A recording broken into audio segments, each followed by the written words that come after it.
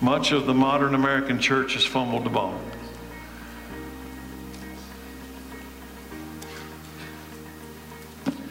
It's the apostasy that the Apostle Paul said would happen before the Antichrist and the return of Christ. Much of the modern American church has actually fumbled the ball. Listen, and when they did, they've actually gone on to defense. They fumbled the ball. They dropped the Bible. The very message of God that we were ordained to take into the enemy's side of the field. The very light that we were ordained to carry into the darkness of Satan's world. They dropped it. They dropped it. Why? It became politically incorrect. It became offensive. Of course it's offensive. It's foolishness to those who are perishing, headed for destruction. But you, right? You believe it's the very word of God, right? The power of God to redeem you, to make you a priest in this kingdom that's coming, right? So I began today with this statement. I believe that what I hold in my hand, the Bible, Genesis to Revelation, is the only physical source of absolute truth on the earth. And on this church takes its stand. We're willing to commit our lives to this truth, that this is the literal Word of God. And today we pick up this Word and we advance into the kingdom that doesn't acknowledge that truth, understanding there's going to be opposition to that truth. And today we're going to tackle a particular topic, suffering. This topic is a defining moment in the life of believers and unbelievers. In fact, this topic of suffering can either turn a person into a deeper relationship with Christ or turn them away from God altogether. I remember years ago reading a story about Charles Darwin, the founder of the theory of evolution. And Charles Darwin at one point was a believer in Christ. And he had a sister that died a tragic death, a horrible death of suffering. And it was her suffering and her eventual death that turned Charles Darwin into the man that led the world into the darkness of evolution. It turned him totally away from God. Suffering can be what Henry Blackaby calls a crisis of belief moment. It's the idea that suffering is a crossroads. We walk up to an intersection and there's a right turn and there's a left turn. You can't go back, you can't go forward, you're going to go right or you're going to go left. And it is in that moment, God is one way to the right, the world or away from God is the other way. And in that moment, that crisis of belief moment, you have to decide who you are and what you believe to be true. Suffering puts us in that crossroads. You let a great hardship of physical suffering, spiritual suffering, emotional suffering, it'll throw you into the intersection. In that moment, you're going to decide who you are, what you believe. You'll turn toward God or you'll turn away from Him. Suffering has the power to purify the human heart or destroy the human heart. Every human will experience a time of suffering in their lifetime. It's inevitable. We live in a fallen world. Suffering is real. The question isn't if, but when and how much. Is this a spiritual issue? Yes, it is. Suffering is an issue of faith. And how we respond to human suffering, how we respond in that crisis of belief moment of suffering is an issue of salvation. Because it's an issue of, in that moment, we're deciding who we are and what we believe to be true. So let's read 2 Timothy 2:3. Paul's writing to young Timothy. He's writing to the church. And he says, endure suffering along with me. Now understand that when Paul writes this, he's in prison. And they're about to cut his head off. And he says, endure it. Endure suffering along with me as a good soldier of Jesus Christ. So he's acknowledging that there's a spiritual war that requires suffering as we journey toward a relationship with God and eventually the promised land. So how will we respond to suffering in this life? And why does God allow suffering? These questions go down deep into the core of our faith in God. So let's examine these questions. We're going to use 1 Peter as our foundation to explore the topic of suffering today. 1 Peter 3:13. Now, who will want to harm you if you are eager to do good? Now, let that just fundamentally roll in your mind. Who would want to harm you if you're a good person? If you never did anything wrong to them, you never slandered them, you never harmed them, you never did anything against them, who would want to harm you for doing good? You want the short answer? Satan. He doesn't care whether you do good or don't do good. There's a spiritual war. So do good people suffer? Is it necessary? Do we suffer only because of our bad choices? Or do good people and good choices still have to deal with suffering in this life? Why would anyone want to bring suffering upon good people? It just doesn't make any sense. Do you know about the spirit war? Do you understand that we don't fight against flesh and blood, but there's a spiritual battle that's raging around us in the heavenly realms? We can't see them. Spiritual forces of darkness in the heavenly realms. Do you understand that there's an enemy of God that has an authority and power on the earth today? Did Jesus suffer? Was he good? Was there anybody as good as him? But yet he suffered. Why? What did Jesus do to cause him to suffer so? And understand something as we begin this journey together. Those who didn't receive him hated him. Those who received him loved him. Same's true today. But those who reject him despise him. In John 15, here's what Jesus says. And I want you to notice 4 times the phrase the world or this world. 4 times. So we're talking about the world that we live in. If the world hates you, remember that it hated me, Jesus, first.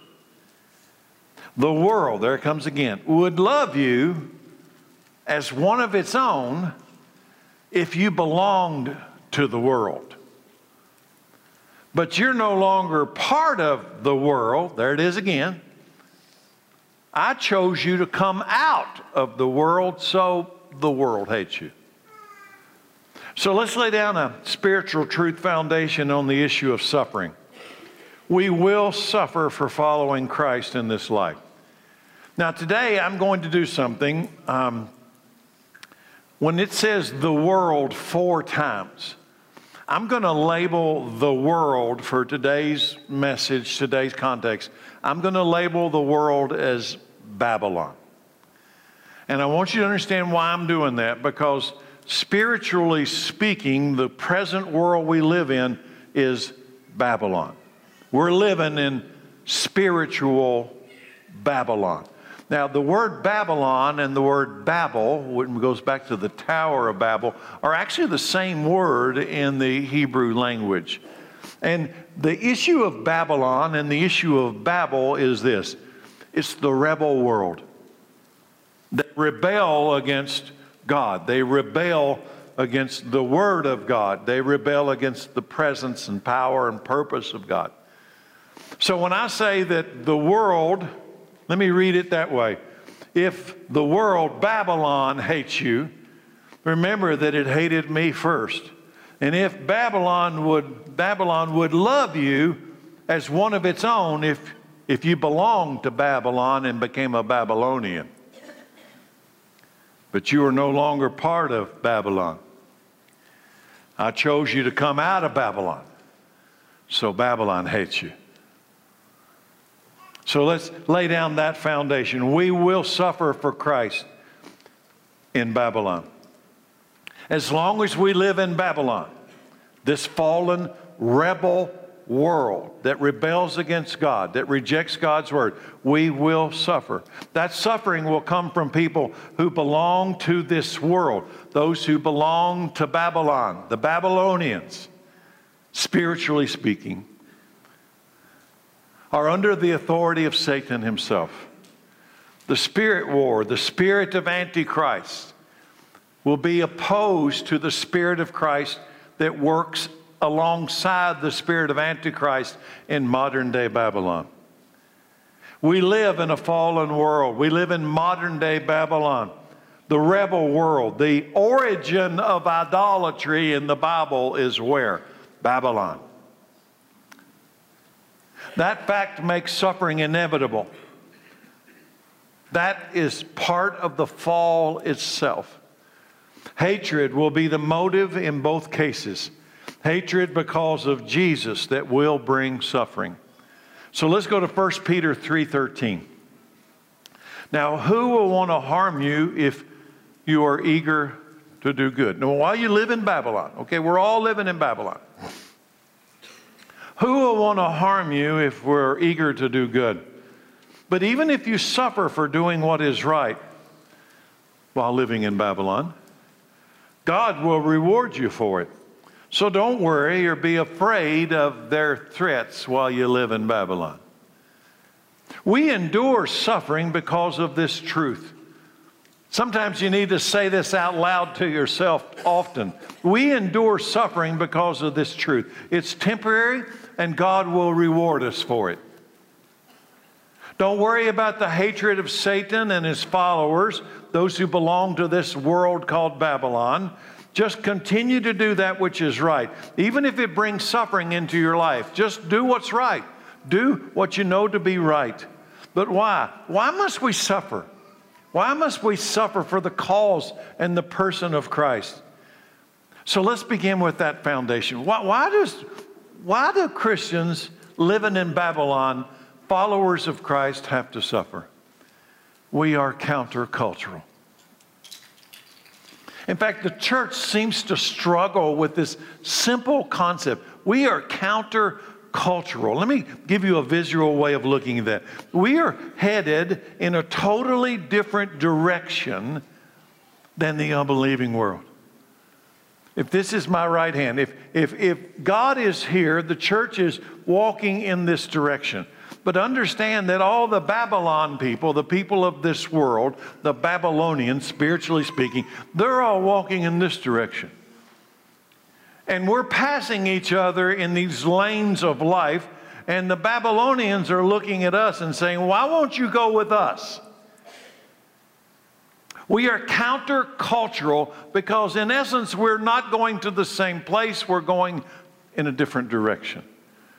And that becomes offensive to the crowds when we look at them and say, we're going the other way because that's where life is, and you all are all walking to death. That's offensive. Babylon, this world, is not going in the same direction as we are. Let me give you this picture. We are modern-day Daniels living in Babylon. You ever think about Daniel? Daniel was a young man when Babylon, literal Babylon, came and invaded Judah, and they took him as a prisoner along with a bunch of other people to the country of Babylon, and he became a slave in Babylon. He didn't choose to be a Babylonian. He didn't choose to live there. He just woke up there. He was taken by force to be there. And Daniel was a stranger. He was an alien. Now understand, Daniel is Jewish. He lived in Judah where the Jewish people lived. And now he's a Jewish man living in Babylon. He woke up in Babylon. And he was different in Babylon. He wasn't like the Babylonians. And that made them not like Daniel very much. Now that brings us to another issue, a broader issue of Daniel himself. Daniel was Jewish. And have you ever thought about the idea that since the time of Abraham, Isaac, and Jacob, and the time that follows the Jewish people, there's always been historically a hatred for the Jewish people? There's something about that just kind of is mind-boggling to me. Until you understand the idea of countercultural, the idea of Daniel in Babylon. What made the Jewish people so offensive to the rest of the world, even today? Even today. They won't go along with Babylon. They retain a separate identity. They remain separate. Even after the scattering of 70 A.D. for 2,000 years, they retain this separate identity. They just don't go along with the culture. They don't go along with the world. They just retain some separateness in their life. And I think about the church. That's pretty much what we were called, not to be Jewish, but to not be Babylonians, to be different than the world. So we, the church, are like Daniel living in Babylon. We are countercultural. Well, the Bible says we are strangers and aliens living in this world, living in modern day Babylon. So let me read it again. We have separated ourselves from the world of Babylon, and this in itself, because they're going this way and we're going this way, in itself, if I added nothing else to it, would bring suffering. Because we're traveling against the flow of the world.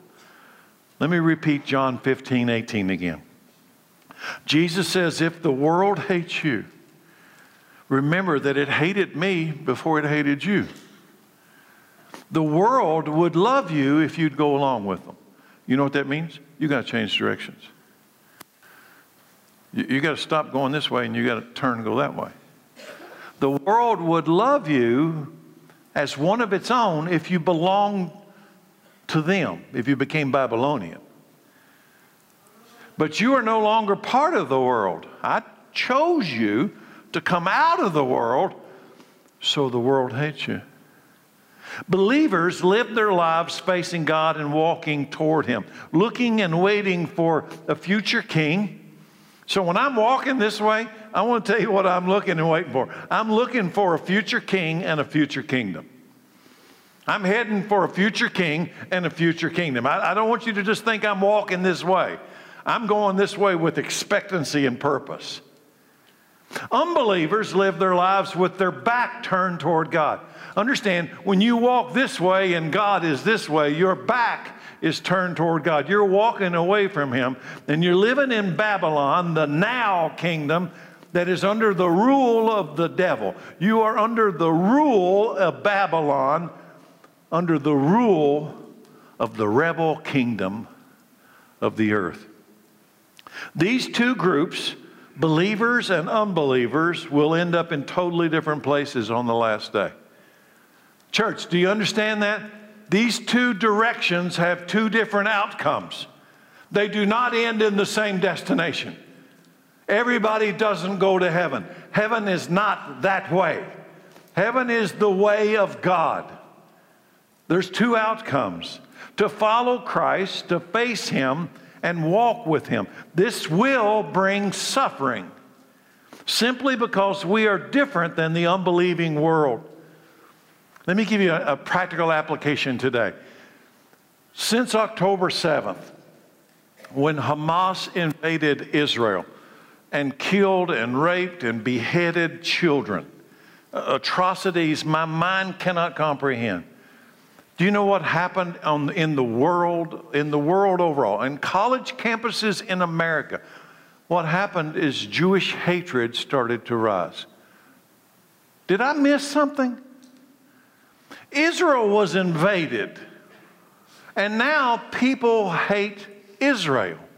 They hate the Jewish people. How does that make any sense? Because Israel, as a people, refused to go along. The Jewish people, since their existence, have always retained a separate identity. And that separate identity is offensive offensive to those who live in Babylon. So even when they're invaded by a foreign army, suddenly they become the ones that are hated, suffering. Today, I want you to understand, put yourself in the story. We are like Daniel in Babylon. The church is living in present-day Babylon world. There is going to be suffering. There's going to be opposition. Babylon will oppose us, but we know, listen carefully, Babylon is going to oppose us.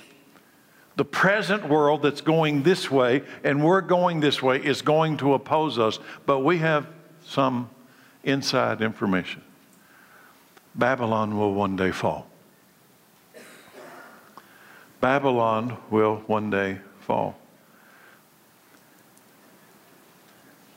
Just like in the time of Daniel, it was a shadow of the eventual fall of the kingdoms of men.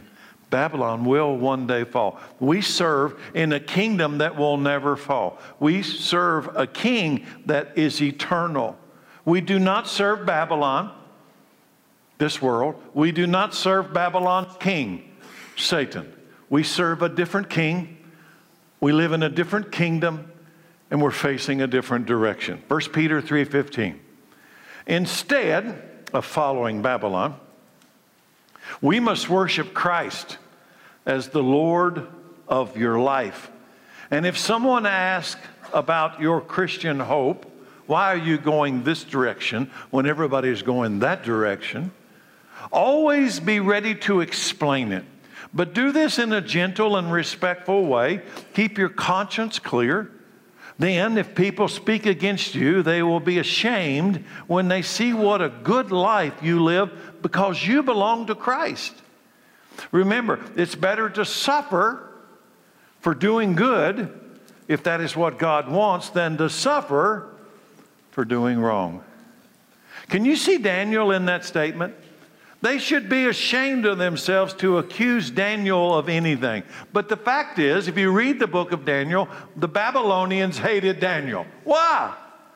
Do you know what Daniel did that offended them? I wonder how many of you in the church could answer the question. What was it? You know about Daniel in the lion's den and how he was rescued from the lion's den. But why did they throw him in the lion's den? Do you know what he did that was so awful that they were really ready to murder him? Why? You know what he did?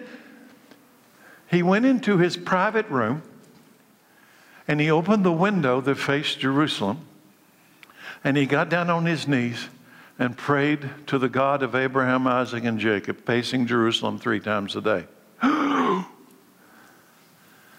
Kill him! Why? Because you're not Babylonian. You don't go along with us, and we don't do that. So unless you do what we do and become like us, you're offensive to us. Can you see it? They hated Daniel without a cause. They hated Daniel without a cause. And listen, church, they hated Jesus without a cause. And they will hate you if you follow Jesus without a cause. So don't give them cause. They'll hate you enough. You don't need to give them cause. You must, listen carefully, in this Babylon world we live in, you must go along with Babylon to get along with Babylon. I want to say it again. I'm going to repeat this multiple times today. In the present Babylon world, you must go along with Babylon to get along with Babylon. Babylon wants you to become Babylonian. But as followers of Christ, we know that Babylonians are going the wrong way. And there's death this way. And if I join you and go along and get along with you, then I'm going to end up going the wrong way and bring death to me and my own house. In John 15:23, Jesus says these words, "Anyone who hates me also hates my Father. If I hadn't done such miraculous signs among them, no one else could do they would not be guilty. But as it is, they have seen everything that I did. What did Jesus do? He healed the sick. He healed the blind. Everything he did was good. Everything he did was good. But as it is, they have seen everything I did, yet they still hate me. Because he wouldn't become like them. And because they hate me, they hate my Father. And this fulfills what is written in their scriptures. They hated me without cause. We will suffer as followers of Christ. But can I give you some advice? Don't pick a fight. You know, shouting, arguing with unbelievers, Babylonians, it just doesn't work. It makes it harder on the rest of us. They're going to hate you without a cause, so don't pick a fight. Share the hope and faith that you have in Jesus, but the Bible says what? Clearly do it in a gentle and respectful way. Don't give them cause to hate you. Why? Why do I say that? Why do you think the Bible counsels us that living in Babylon, still treat the Babylonians with respect and dignity and gentleness as you tell them why you're going the other way? Why? Because there are some that are traveling toward Babylon that will switch sides. And they'll join us. And they'll change directions. But you must do that in a gentle and respectful way.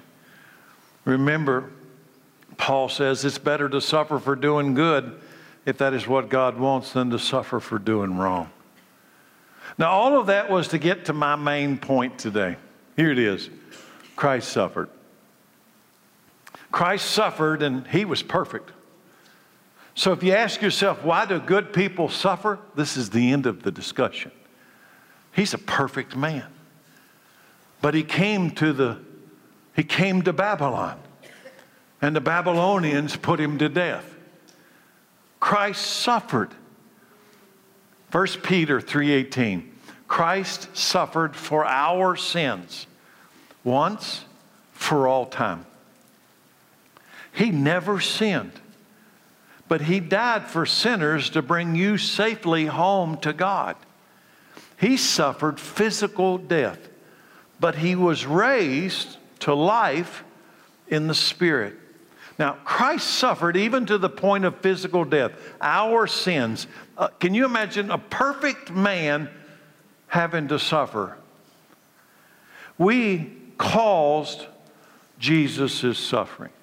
Us, we did. We caused Jesus to suffer. Our sins caused the suffering of Christ.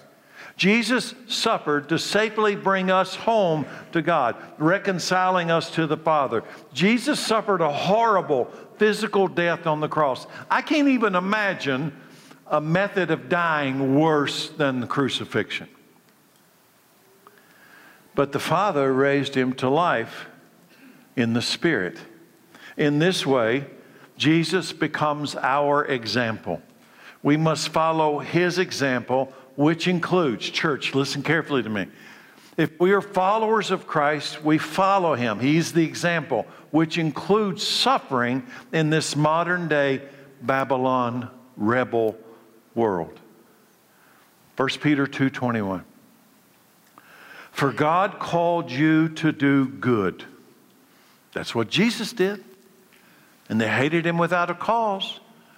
For God called you to do good, even if it means suffering. Just as Christ suffered for you, he is your example, and you must follow in his steps. Jesus did what was right in the eyes of his Father.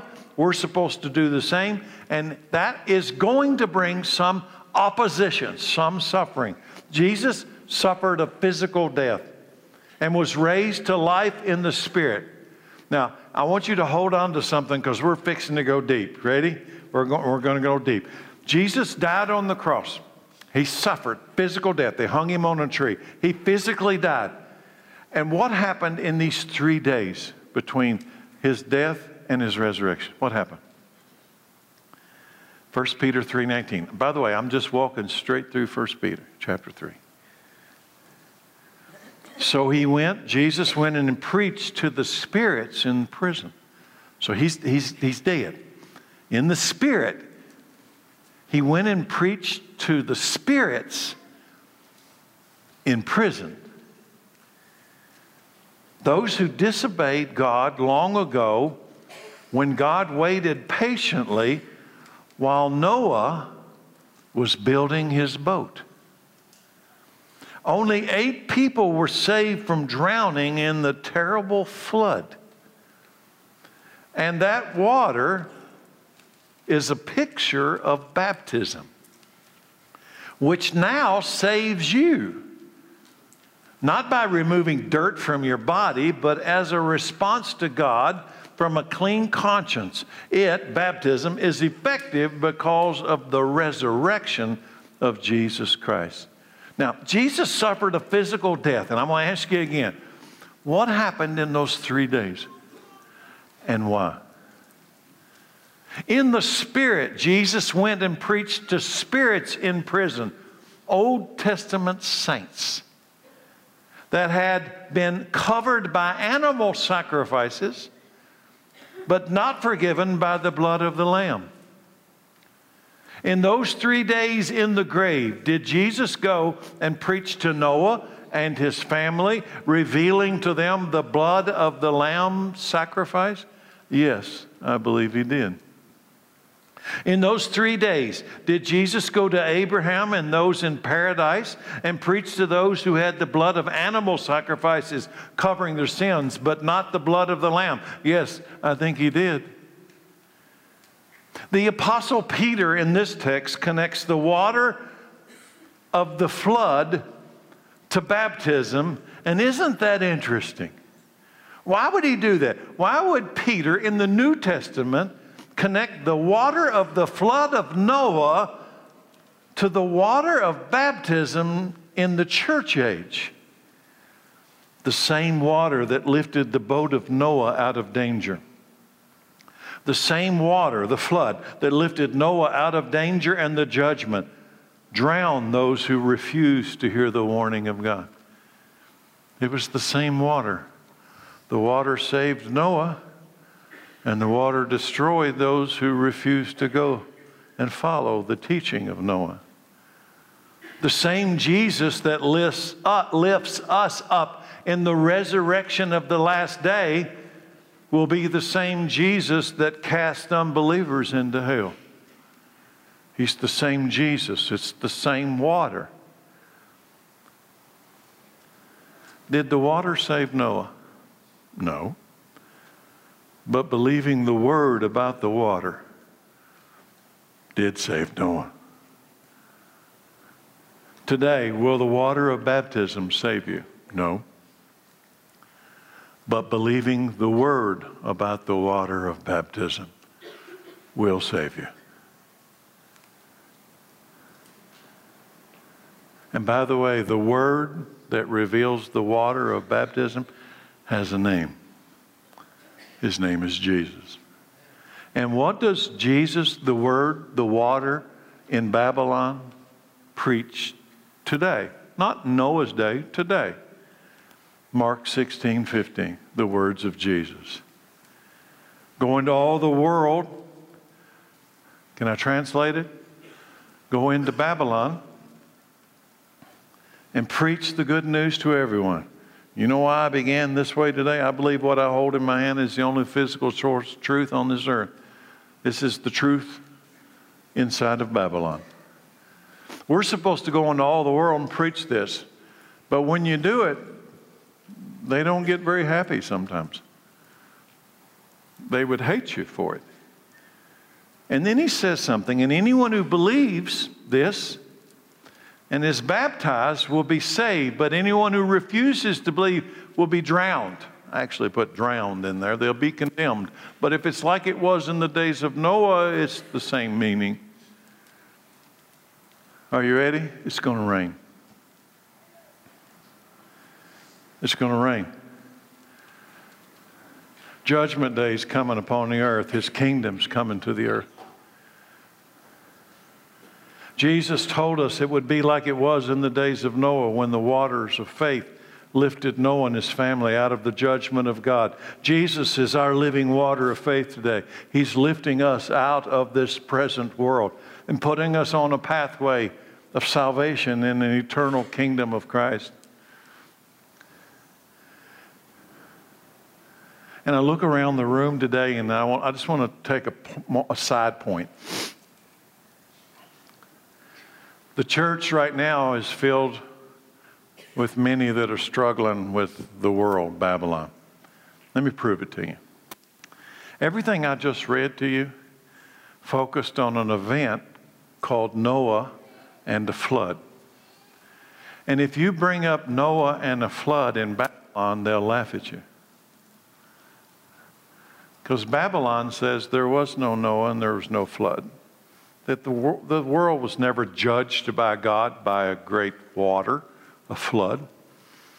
But if we bring it up, if the church brings up a worldwide flood of Noah, the judgment of God upon Noah, Babylon laughs at you. And here's my point.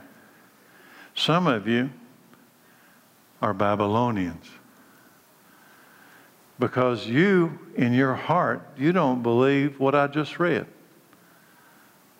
That you've already become Babylonians. Oh, I believe in Jesus. Really? Maybe it's the Jesus that you created yourself. Because Jesus says that it's going to rain. And it'll be like it was in the days of Noah. And only a few survived. Think about that. I have no idea where I'm at right now. I do that sometimes when I go off on these little tangents. There's one verse remaining in 1 Peter chapter 3, after he's preached to Old Testament saints. Verse 22, now Christ has gone to heaven. He's preached to the Old Testament saints about the blood of the Lamb. Now Christ has gone to heaven. He's seated in a place of honor next to God. And all the angels and authorities and powers accept his authority. Listen carefully. He's preached to the Old Testament saints, revealed the ultimate sacrifice. It's not the blood of lambs or goats, but the blood of Christ. And then he goes and sits at the right hand of the Father, and all powers in heaven they accept his authority except one.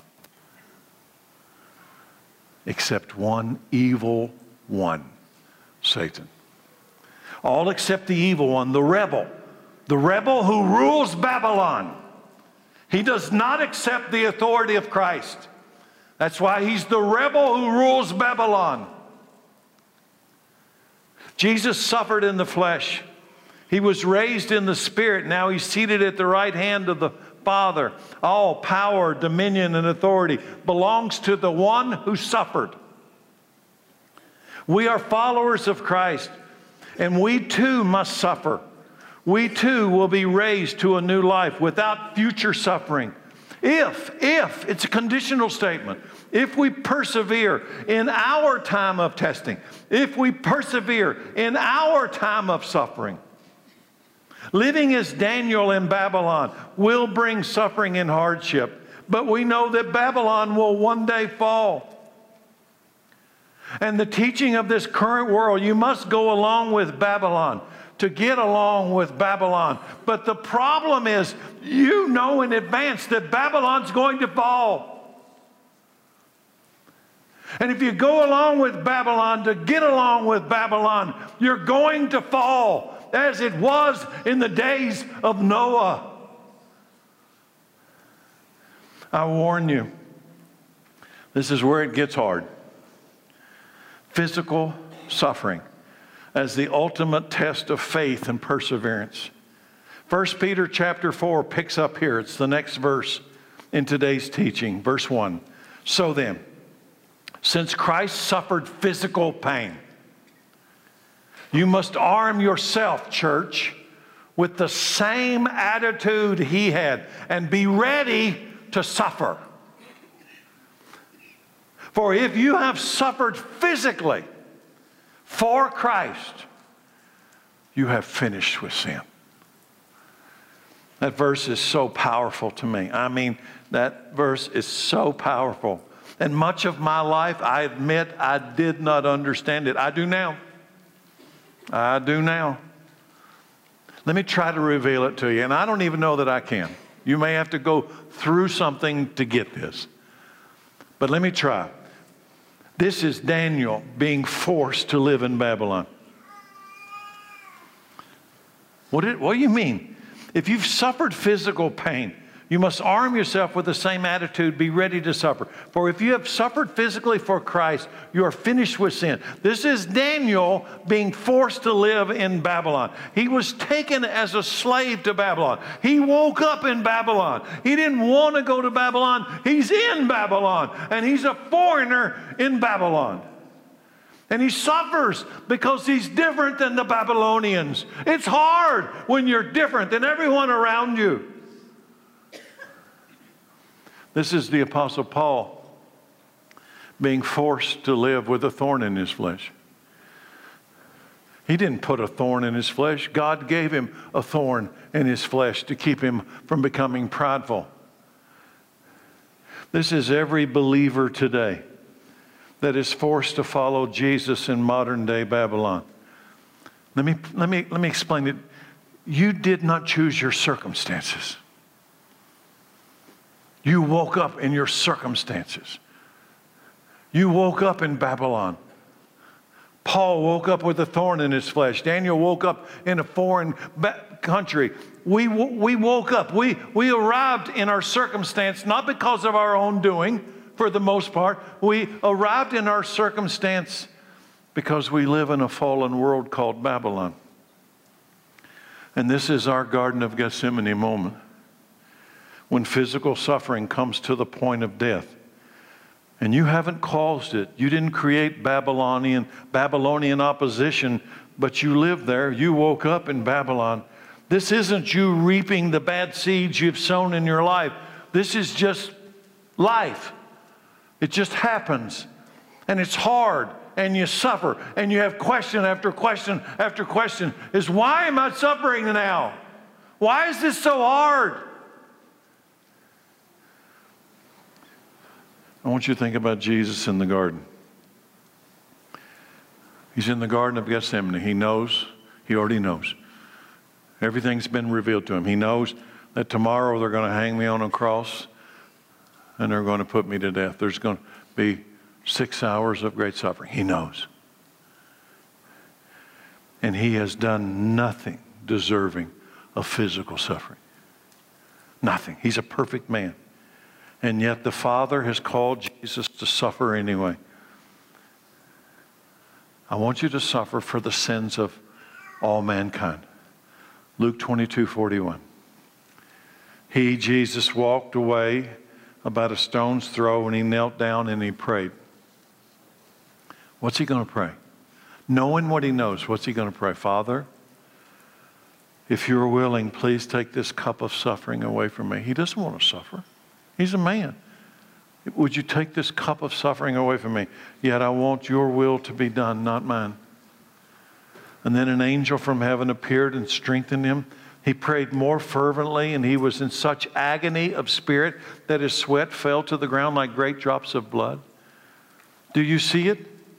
So I want to do something. I want to connect Jesus' Garden of Gethsemane suffering moment to 1 Peter 4, verse 1. I want to connect the two. Here's the point today.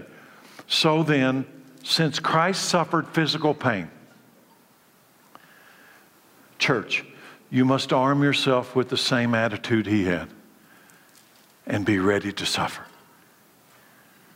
For if you have suffered physically for Christ, you have finished with sin. In that Garden of Gethsemane moment, Jesus was finished with sin. You got to understand this. In that moment, when he said out of his mouth, Father, would you remove this cup of suffering? I don't want to suffer, but I submit myself to your will. I agree to do whatever you ask of me. He is finished with sin. He is overcome. Because he's in the flesh. He's in the flesh. He is finished with sin. Do you see it? Chapter 4, verse 1 again. So then, since Christ suffered physical pain, you must arm yourself with the same attitude he had. You must be ready to suffer, church. For if you have suffered physical pain, physically for Christ, you're finished with sin. Satan had no more power over the last Adam. He wasn't afraid to die. Do you understand? He wasn't afraid to die. Can you see Daniel in Babylon? Can you see Paul before Emperor Nero? Daniel in Babylon. I'm going to pray to God. I'm facing this direction, following my God this way. Everybody else is going that way. But he wasn't afraid to die. So he prayed knowing in advance that he was violating the king's order. Can you see the Apostle Paul in front of Emperor Nero? He preached the gospel. And if he would deny Christ, he could save his life. But denying Christ is to become a Babylonian. Daniel, you can become a Babylonian and live. Paul, you can become a Babylonian and live. But Babylon's going to fall. Then what? Then you will die an eternal death. In that moment, Jesus in the garden, the woman's seed crushed the serpent's head, fulfilling Genesis 3. Let me read it to you. And I will put enmity between you and the woman. This is God talking to the serpent. I will put enmity between you and the woman, between your offspring and hers. And he, the Messiah, will crush your head and you will strike his heel. This is where we come into the story of suffering. When God takes us into the garden to test our faith and test our perseverance. Nobody wants to be tested with suffering. I don't want to be tested with suffering. Listen carefully. James 1 verse 2. Dear brothers and sisters, when troubles come your way, consider it an opportunity for great joy. For you know that when your faith is tested, your endurance has a chance to grow. So let it grow. For when your endurance is fully developed, you will be perfect and complete, needing nothing. You are finished with sin. That doesn't mean you'll never sin again. No, it means sin can no longer be your master. So let me ask all of you a question. Did Jesus believe in the resurrection of the dead? When he's in the Garden of Gethsemane, when he's in great suffering, when he asked the Father to remove the cup of suffering and submitted to the will of the Father to go to the cross, did he believe in the resurrection of the dead? Yes, yes. Do you? Then why would you be afraid to die? There you go. Babylonians are afraid to die.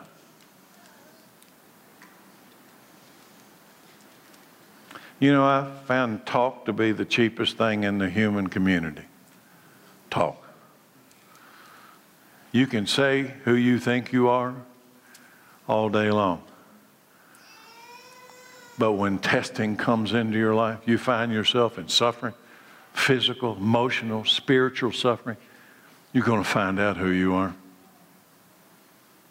We all do. All of us do.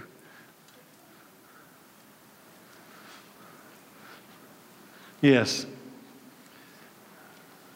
there can be great suffering before we experience the resurrection of the dead. Church, are you willing to suffer for the cause of Christ? There can be great suffering ahead of the church. I'm talking about us today, right now. Do you understand that? Some of you are not prepared for that. God is shaping us right now for eternity. You're going to be you in heaven. And whatever he does to you here will create the person you're going to be when you get to heaven. And he's doing that through suffering. It shapes your life. It shapes your character, your endurance, your perseverance, your faith. Daniel turned the Babylonians' king, Nebuchadnezzar, into a believer in God of Abraham. Do you understand why it's so important that we are still here? Well, why is the church still here? We're going this way and all the Babylonians are going this way and we're passing each other in life. Why are we still here? Why was Daniel put in Babylon? Because while Daniel was in Babylon, King Nebuchadnezzar got to know who the God of Abraham, Isaac, and Jacob was. And that doesn't even include those wise men that came from the east when Jesus was born in Bethlehem looking for a star, looking for a king of the Jews. I'm still convinced to this day that that came from Daniel living in Babylon 500 years before, telling them about the Messiah that would one day come to the earth. That's us. We're in the story. We're in Babylon for a reason. The testing, the suffering is to make us victorious, not to destroy us. These Garden of Gethsemane moments are there to turn our faith into pure gold of great value to God. Yes, there's going to be suffering between now and the finish line. Yes, church, are you ready to suffer for the cause of Christ? Or you think it's easier to become Babylonian and go along? Babylon's going to fall. Let me read it to you. 1 Peter 1:3. All praise to God, the Father of our Lord Jesus Christ. It is by His great mercy that we have been born again, because God raised Jesus Christ from the dead. Now, we live with great expectation. And we have a priceless inheritance, an inheritance that is kept in heaven for you, pure and undefiled, beyond the reach of change and decay. And through your faith, God is protecting you by His power until you receive this salvation, which is ready to be revealed on the last day. How much longer till the last day? Which is ready to be revealed. What? This glorious salvation on the last day for all to see. So be truly glad, church. There's a wonderful joy ahead. Even though you have to endure many trials for a little while, these trials will show that your faith is genuine, that you're real, that you're not a faker. It is being tested as fire tests and purifies gold, though your faith is far more precious than mere gold. So when your faith remains strong through many trials, it will bring you much praise and glory and honor on the day when Jesus Christ is revealed to the whole world. Why the suffering? For the joy that is set before us and the purification of our faith. Now listen carefully. I declare to you today, Babylon is falling. The present world we know as Babylon is falling. The foundations are crumbling. Some of you can see it. Some of you have no clue whatsoever what I'm talking about. And the kingdom of Christ is coming. Ignore it to your own peril. Babylon is falling, and the kingdom of Christ is coming. Why suffering? For the joy that is set before us and the purification of our faith. Hebrews 12. Therefore, since we are surrounded by such a huge crowd of witnesses to the life of faith, let us strip off every weight that slows us down, especially the sin that so easily trips us up, and let us, church, run with endurance the race God has set before us. We do this by keeping our eyes on Jesus, the champion who initiates and perfects our faith. And because of the joy awaiting Him, He endured the cross, disregarding its shame. Now, He, Jesus, is seated at the place of honor beside God's throne. Think of all the hostility He endured from sinful people. And then you, church, won't become weary and give up. And after all, you have not yet given your lives in your struggle against sin. And have you forgotten the encouraging words God spoke to you as His children? He said, my child, don't make light of the Lord's discipline, and don't give up when He corrects you. For the Lord disciplines those He loves, and He punishes each one He accepts as a child. As you endure the divine discipline, remember that God is treating you as one of His own children.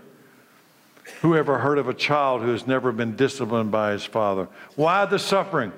To purify your faith, so that we can share in His glory. I declare again to you, Babylon is falling and the kingdom of Christ is coming. Ignore this to your own peril. Some of you hear me today and you understand it. Some of you, your face is so deep in Facebook. Your face is so deep in TikTok that you have no clue that the foundations of society, the foundations of the world that we live in, Babylon is falling and the kingdom of Christ is coming. Ignore this to your peril. 1 Peter 4:12. Dear friends, don't be surprised at the fiery trials you're going through, as if something strange were happening to you. Instead, be very glad, for these trials make you partners with Christ in His suffering, so that you will have the wonderful joy of seeing His glory when it is revealed to the world. Why the suffering? For the joy that is awaiting us. I declare to you, Babylon is falling, and the kingdom of Christ is coming. Ignore this to your own peril. 1 Peter 1:16. So be truly glad. There is wonderful joy ahead, even though you have to endure many trials for a little while. So here's my closing. Some of y'all are glad this is coming. Jesus suffered. This picture. Jesus suffered. And the followers of Jesus will also suffer. There's a suffering, physical, spiritual, and emotional. I'm not sure what lies ahead for the church. I know this. Babylon is falling. The foundations have broken. The whole world has gone into a state of disaster. How long will it take to play out? Nobody knows except God. I'm not sure what's coming for us, but I know this. Are you ready? It's going to get harder and harder and harder for Christians to stand in Babylon. They want you to go along to get along. And I want you to understand that from this day forward, Babylon wants you, the church, to go along, to get along, so that you won't suffer in the opposition of Babylon's culture. And if you knew that beforehand, you could prepare for that if you believed it. For the joy that was before Him, Jesus was willing to suffer. For the joy that is before the church, we are willing to suffer. God might put us in that garden moment of suffering, and the answer for us, church, will be the exact same answer it was for Jesus. God might put you in a time of testing where you're going to have to figure out who you are and what you believe. But the answer's the same as Jesus. Matthew 26:39. It has to be our answer too. He went a little farther and He bowed with His face to the ground saying, my Father, if it's possible, let this cup of suffering be taken from me. It's okay. Pray that first. I encourage you. Pray it first. Pray it first. As long as you follow it up with this. Yet I want your will to be done, not mine. This is the most exciting part of today's suffering message. When you get to the point in your garden moment of suffering with God, this next part is the closing in more ways than one. The first two verses of 1 Peter chapter 4. So then, since Christ suffered physical pain, you must arm yourself with the same attitude He had and be ready to suffer too. For if you have suffered physically for Christ, you've finished with sin. You won't spend the rest of your life chasing your own desires, but you will be anxious to do the will of God. It doesn't mean you'll never sin again. It just means sin will no longer be your master. Do you understand, church, that overwhelming victory is ours through Jesus Christ our Lord? Overwhelming victory over Satan, the one that is cast down to the earth. Why the suffering? For the joy that is set before us. I declare to you again, Babylon is falling and the kingdom of Christ is coming. Ignore this to your own peril today. In Revelation chapter 14, then another angel followed him through the sky, shouting, Babylon is falling! The great city is fallen because she made all the nations of the world drink the wine of her passionate immorality. Then what does Babylon want the church to do? Join us in the passionate immorality. Join us. Go with us. But Babylon is fallen. And if you join them, you reject your only hope to survive the fall of Babylon. If you go with Babylon, you're going to get what Babylon gets. You must go along with Babylon to get along with Babylon. Babylon has fallen. And church, let me remind you, you are not the Babylonians. You didn't store up for yourself treasure in Babylon. You stored up for yourselves treasure in the kingdom of heaven. Babylon's destruction will come suddenly. And I say to you what Noah said, it's going to rain. When Noah said it's going to rain, you know what he's saying? The judgment of God is coming upon the earth. It's going to rain. And in the time of Noah, there was a moment in human time that it wasn't raining. And then in the next moment, it was raining. And the gap between those two moments was so short that no man could survive the gap. It happened suddenly. It happened in a moment. When the rain started, the door was closed. Jesus says it's going to be like that again, like it was in the days of Noah. It's going to rain. Are you prepared for that? Babylon's destruction will come suddenly. Revelation 18:9. And the kings of the world who committed adultery with Babylon. And the kings of the world who committed adultery with her and enjoyed her great luxury of Babylon will mourn for Babylon as they see the smoke rising from Babylon's charred remains. What do you think it means? They will stand at a distance, terrified by her great torment, Babylon. They will cry, how horrible, how terrible for her. Oh, Babylon, you great city. In a single moment, some translations say in a single hour, God's judgment came to you. Christians are Daniels living in Babylon. Yes, there is suffering. Yes, there is opposition. But we, like Daniel, know something that the Babylonian dwellers don't know. This is what God revealed to Daniel while he lived in Babylon. And this is what God has revealed to his bride, the church, through Jesus Christ our Lord. Daniel 2:44, the revelation of God to Daniel in Babylon, about Babylon of the future. During the reign of those kings, the Gentile kingdoms of men, the God of heaven will set up a kingdom that will never be destroyed or conquered. This new kingdom of Christ, it will crush all the kingdoms of man into nothingness. And this new kingdom, it will stand forever. That is the meaning of the rock cut out of the mountain, though not by human hands, that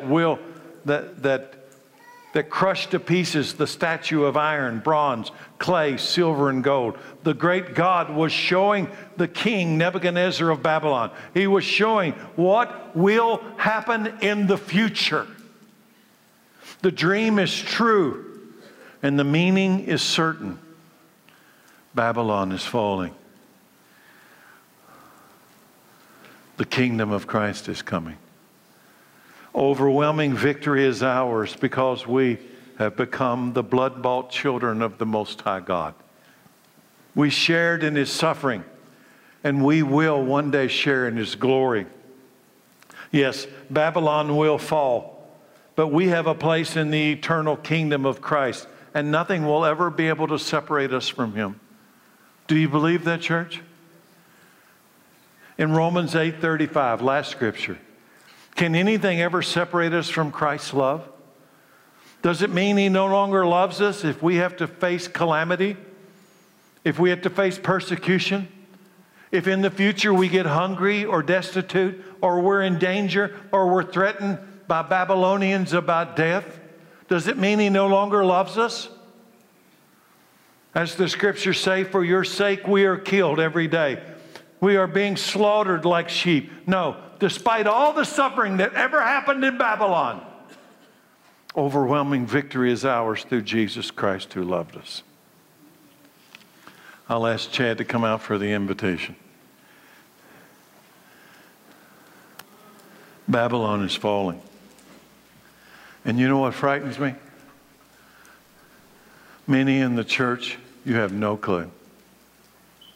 You have no clue. I don't know how much longer. I don't know how long it'll take to play out. I do believe the events of October 7th are pivotal. And I look around the room today, and what is your source of truth? How did I conclude today's message? From here. It's all in here. All of it's in here. If you have the Holy Spirit and open this thing up, you know what? He'll speak to you through this. Or you can go to TikTok. You can go to Facebook. You can go to Google. Even hunt out some artificial intelligence. And they'll all be from Babylon. They will all be Babylonian teaching. And today I declare to you, Babylon is falling. It's falling. The world is shaking. How much longer? I don't know. It might get really hard to be a Christian in the days that between now and the return of Christ. My message today is that if you knew that in advance, you could prepare for that. You would steel your faith. You'd set your face like flint on following after Jesus, and you wouldn't turn to the right or left. You sure wouldn't look back, and you're sure not going to become a Babylonian. And what Babylon wants you to do is go along with them, to participate in their adultery and their idolatry and their pagan sexuality, and go along with us. And you would, in essence, be giving up your life and your soul. Babylon's falling, and the kingdom of Christ is coming. And the church of all people should be what?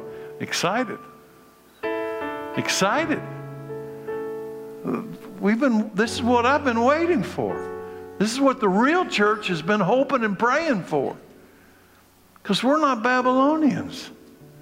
We're not from Babylonia. We're the blood-bought children of the Most High God. So we're going to sing a song. It's an invitation time, and I have no idea what the Holy Spirit's doing in your heart today. I know this. I had to preach this message. I had to preach this message. What happens now, it's on you. It's on you. Every one of us will bear responsibility for ourselves.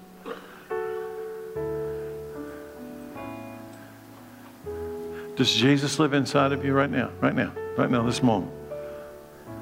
It's a yes or no. And if He's inside of you, you are not from Babylon. You used to be from Babylon. Now you're a blood-bought child of the Most High God. So when you sing this song, sing this song. I mean, this is celebration time. And if you are not, if Jesus does not live inside of you, today He opens wide His arms to receive you, to baptize you, to bring you, like He did Noah, out of the water of the judgment into the family of God. Today, the door's open. Let's stand. Let's sing together.